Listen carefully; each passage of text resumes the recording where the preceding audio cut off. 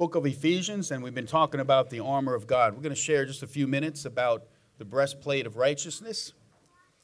In Ephesians chapter 6, 13 and 14, it says this: "Therefore, take up the whole armor of God, that you may be able to withstand in the evil day, and having done all, to stand firm. Stand, therefore, having fastened on the belt of truth, and having put on the breastplate of righteousness." Let's pray. Lord, we thank you for this wonderful day. We thank you for everything that you're doing in our hearts and lives. We thank you for the word of God. Your word is life. Your word is truth. And we pray today that you sanctify us, set us apart, consecrate us today according to your word. Let the word of God, through the power of the Holy Spirit, the author of the word of God, individually speak to our hearts today the truth of your word, the truth of righteousness. And we pray that we would give you all the glory and all the praise in the wonderful name of Jesus, we pray. Amen. Have you ever had somebody ask you this question? You know what your problem is? Have you ever had somebody say that? So this week I asked my wife, I said, what would you do if somebody came up to you and said, do you know what your problem is? And to be honest, this is what she said. I would give them a neck punch, okay? A neck punch. See, we as human beings, when somebody else in the same situation or going through problems, when they tell us what our problem is, we want to tell them what their problem is, right? But see, God, who is just and righteous and holy, has spoken to us and has said, you know what your problem is? You don't measure up. Your unrighteousness falls short of my glory, and it keeps you separated, it keeps you alienated, it keeps you hostile to my presence and my passion and the purpose that I have for you in my life. Do you know what your problem is? Your problem is sin. It separates you from God. Jesus Christ, the Lamb that was slain before the foundation of the world, came to cancel the debt of sin in our hearts and lives, give us free access into his very presence. Do you know why you were created, friends? You were created to enjoy God forever and to live your lives for his glory and his honor, to be intimate with God. This life doesn't make sense without God. We weren't supposed to go through the sorrow and the pain and the adversity and the problems and the broken relationships and the brokenness of our past. Jesus came, the Bible says, to cause us to be new creations. The old is gone and the new has come. Jesus told Nicodemus that you got to be born again. And Nicodemus, this astute, wise, intellectual studier of God's word, says this: you mean I got to go back into my mother's womb? And Jesus said, come on, man. Spiritually, when you turn your life to Christ and say, God, by faith, I trust you to forgive me of my sins and to allow the Holy Spirit to come into my heart and life, all of a sudden your eyes are open to the kingdom of God. The Bible says that the kingdoms of this world will bow to the King of kings and the Lord of lords. That day is coming. We see it in our culture, in our world. The world is going insane, friends. And the insanity happens when we leave God out of our lives, when we leave God out of our culture, when we leave God out of our community, when we leave God out of our families, when we leave God out of our hearts. We were created to be satisfied in God and God alone, and to live our lives for his glory and for his honor. There's nothing like being in relationship with the Lord Jesus Christ. The Bible says that all our righteousness is as filthy rags. You ever go to the garage and you want to wash your car and you grab some rags that you think are clean and you start throwing the soap on there and you start washing your car, and all of a sudden all this dirt and muck and mire and everything else comes on our car. This is what we try to do with our lives, friends. We try to wipe up the mess of our lives. We try to wipe up the brokenness of our lives. We try to make everything right and everything righteous by our own activity, by our own righteousness, by our own doing. And we come to find out, that our lives are still a mess. And our lives are broken.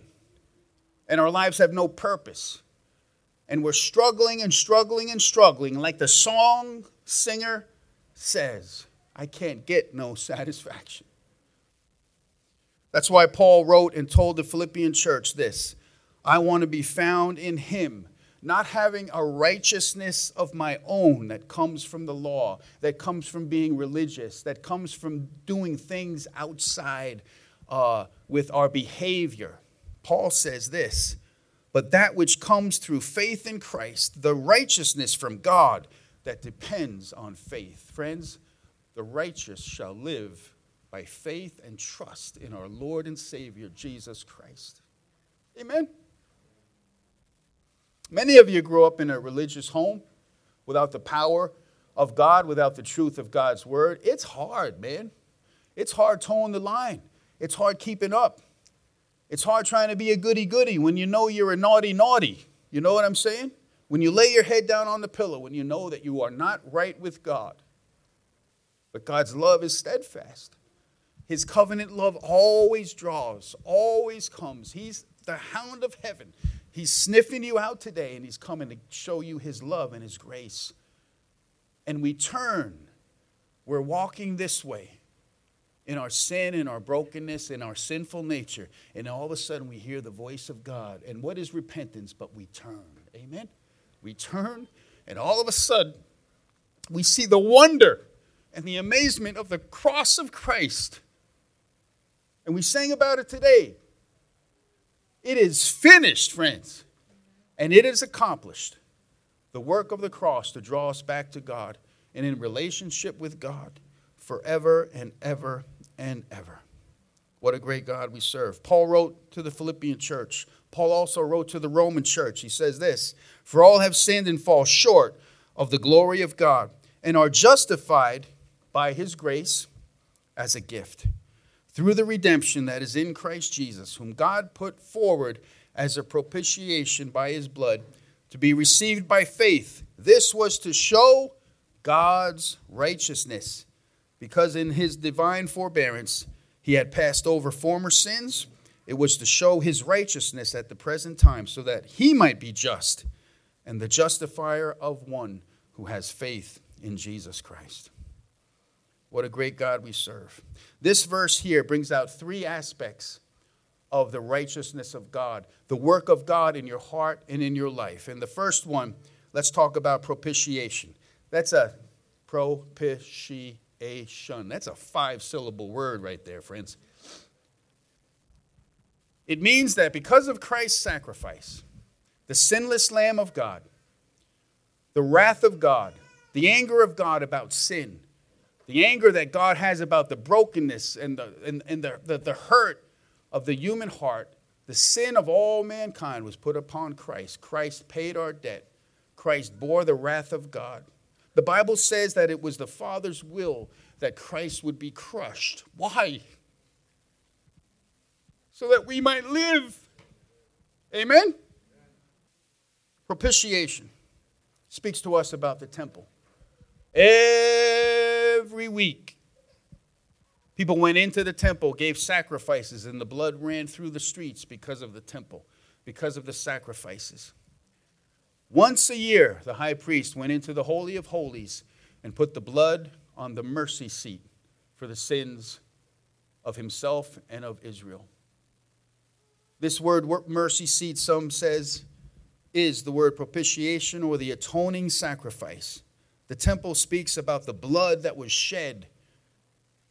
Jesus, because of his sinless life, died once and for all for our sins, and he said, it is finished. The work of God for your life is done. Amen? Now you just put your faith and trust in Jesus. He makes all things come alive to the kingdom of God. And he takes out all your self-righteousness, arrogance, pride, rebellion, hostility, enmity. You raise your fist to God. I'll get you, God. And he, like a steamroller, he rolls right over you with his love. And he squashes all of that stuff out. And you're just left in his presence and wondering, God, why do you love me? Amen? He loves us first. That's why we love him. Love won the day. Love won the battle. Love grew us and drove us out of the darkness, out of death, into his wonderful light. And we give praise and adoration to Jesus Christ. There's no other name given among men under heaven whereby we must be saved. Every knee shall bow, every tongue confess that Jesus Christ is Lord. Do it today. Do it now.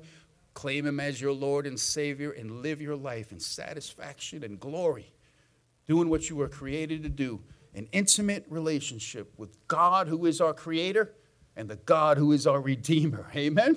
Man, he loves you. He loves you. He loves you. So this is a beautiful picture of the temple. Amen? The blood of Christ was shed. Propitiation. Propitiation. 5 syllables, big word, meaning God paid the price so that you can have a relationship with Christ. And then we have this word, redemption. What a beautiful word this is. It speaks about the slave market. Satan is practically personified as a grim slave owner who keeps the souls of men and women in bondage, forcing them to be bound by their sinful nature. The will of Satan for your life is to steal, kill, and destroy your life. That's his plan. That's his agenda. And he uses everything that he can do to destroy your life. What did Jesus say? I have come to destroy the works of the devil. Amen? Ah, yes. Early on, the picture of the Lord with his foot on the devil's head. Amen? Winning the battle for us. This wonderful picture that God has redeemed us out of the slavery of sin, the slavery of our brokenness, the slavery of our self-righteousness and our pride that keeps us from this intimate relationship with God. God paid the price and bought you, redeemed you. Amen? Redemption is a wonderful, wonderful word. The Bible says where the Spirit of the Lord is, there is what? Freedom. Everybody say with a deep voice, freedom. Ready? Freedom. Now with a high voice. Freedom. You get the picture? Whether you're high or whether you're low, the Spirit of God wants to save you and redeem you and bring freedom. Not to do what you want to do, but to do what you ought to do by the power of the Holy Spirit to live your life for the glory of God. He has redeemed us. Listen to this verse. In him we have redemption through his blood, the forgiveness of our trespasses, according to the riches of his grace. Amen? Grace today is awesome. Romans 5:1. Therefore, since we have been justified by faith, we have peace with God through our Lord Jesus Christ. Through him we have also obtained access, VIP access, into the very presence of God by faith through grace in which we stand. And this is why we get a little excited on a Sunday morning in celebration of the hope of the glory of God in our hearts, in our family, and for our community today. God has redeemed us, set us free. Amen? Are you with me? Poke the one next to you. All right. Paul evidently thought and hoped that perseverance in obeying God's law, that he might at last be pronounced and declared righteous by God when he stood before his judgment seat. But in the new way of righteousness, in the new covenant of righteousness, the righteousness of God now is given to you now. Eternity is given to you now. New life is given to you now. Resurrection power in life is given to you now through the new covenant and the promise of the Father that he would send the Holy Spirit and minister to your heart and to your life and draw you to him now. Amen? There's no fear of judgment when you know Christ personally, because you understand the righteousness of God, that Christ bore our sins so that we might now be right with God. Right with God. Not standing in our own rights, but standing in the rightness of God. He who knew no sin became sin for us so that we might be the righteousness of God. Do you understand the grace of God? That when God looks at you today, he sees your identity as righteous. And he says, if you're with my son, come on in. Amen? into the very fellowship of who God is. It's a wonderful, wonderful life, knowing Jesus Christ as your Lord and Savior. And I'm asking you today to ponder these thoughts. Are you relying on your good looks and charm, your self-righteousness, your pride and arrogance? Are you pushing God aside, saying maybe another day?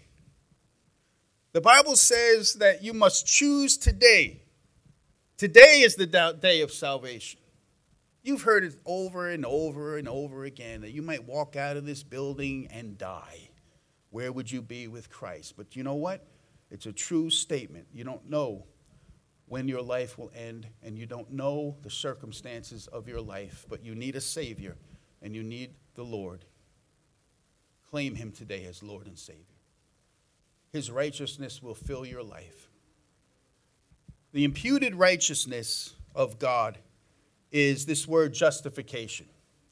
Justification is the idea that you're a sinner, you've committed the crime, but somebody has come in and paid your debt. And it's just as if you've never sinned. The imputed righteousness of God is because of another that paid your debt. He has now declared you as righteous, justified. The imputed righteousness of God declared over your life today. Walk in that identity. Amen? Walk in that identity today. We are justified.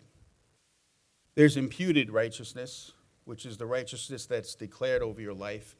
And then there's the imparted righteousness. And that is when the Holy Spirit comes into your life, he brings this ability and power that only he can give to make right choiceness. Amen? We struggle with making right choices over and over again. We need the power of God to guide us and to lead us and to walk alongside of us. The Bible says that the Holy Spirit comes up alongside of us as our counselor, as our helper, as the Spirit of truth. He convicts us of sin, righteousness, and judgment, and we turn from our self-righteousness and our sin, and we turn to God, and hello, God. And he takes our life, and he changes us. The Bible says that as you have received Christ Jesus as Lord, so walk in him. Amen? Just as when you received Christ, you put your faith and trust in God. Every day, we put our faith and trust in Jesus to guide us and to lead us. The world needs a righteousness that is not their own. Amen? We see godless leaders making decisions over our nation and over our country and over our world, and it's causing us to go to the brink of hell itself. We need righteous people to enter the workforce, righteous people to change this world. Righteousness is what exalts a nation. Amen? Righteousness is what keeps a family. The power of the Holy Spirit to cause you to do what is right is what you need today. You need a Savior. You need the promise of the Father that the Holy Spirit will come, guide you and lead you and make the way for you so that you will have life eternal. Life eternal. Christ in you, the hope of glory. Ponder these thoughts, friends. I pray the Holy Spirit will speak to your heart. And if you haven't made a decision for Jesus Christ, do it today. Do it today on Mother's Day. Make your mom proud. Amen? Make your mom proud, giving your heart and life to Jesus. Man, my mother was awesome. She was tough as nails, gentle as a dove. When she beat me with those broom handles and wooden spoons, I felt the discipline and fear of the Lord. One time I took that wooden spoon and I put it under my father's recliner, under the pad. Literally, when he came home one night and sat down, I heard the snap of the wooden spoon as it busted and broke. And you know what? I literally leaped up for joy and said, "It's broken." Yeah. Right when I was saying that, my mother was entering the kitchen, and she came out, it seemed like with a bigger and better wooden spoon. Amen? Man, she was tough as nails. Told you this. She told me, listen, if you want to be a loser, that's up to you. That's your choice. I don't know, coming from your mom, it stirs you a little bit. My mom lived a holy life, separated for the purposes and passion of knowing Jesus Christ. She led me down to that altar, threw me at that altar, and said, tell the Lord you love him. Tell the Lord you praise him. Tell the Lord you thank him, or I will beat. No, tell him. Tell him, tell him, tell him. And friends, you know what? After a while, I just did it because my mom said it. After a while, the presence of God stirred me. And I knew that God loved me. I knew that God had a plan for my life. I knew that God could change me from the inside out. And I turned from my mischievous, evil youth.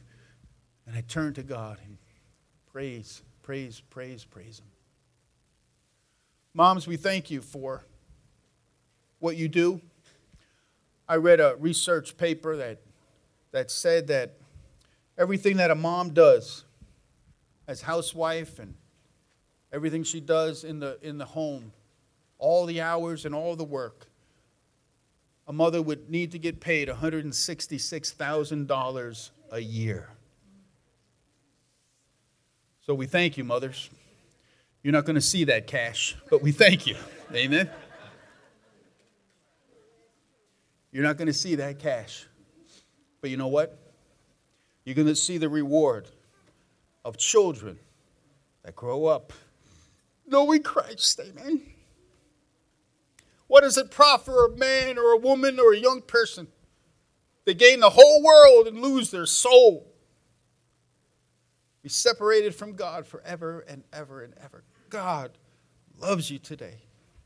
He's got a plan and purpose for your life. And you know what it's all about?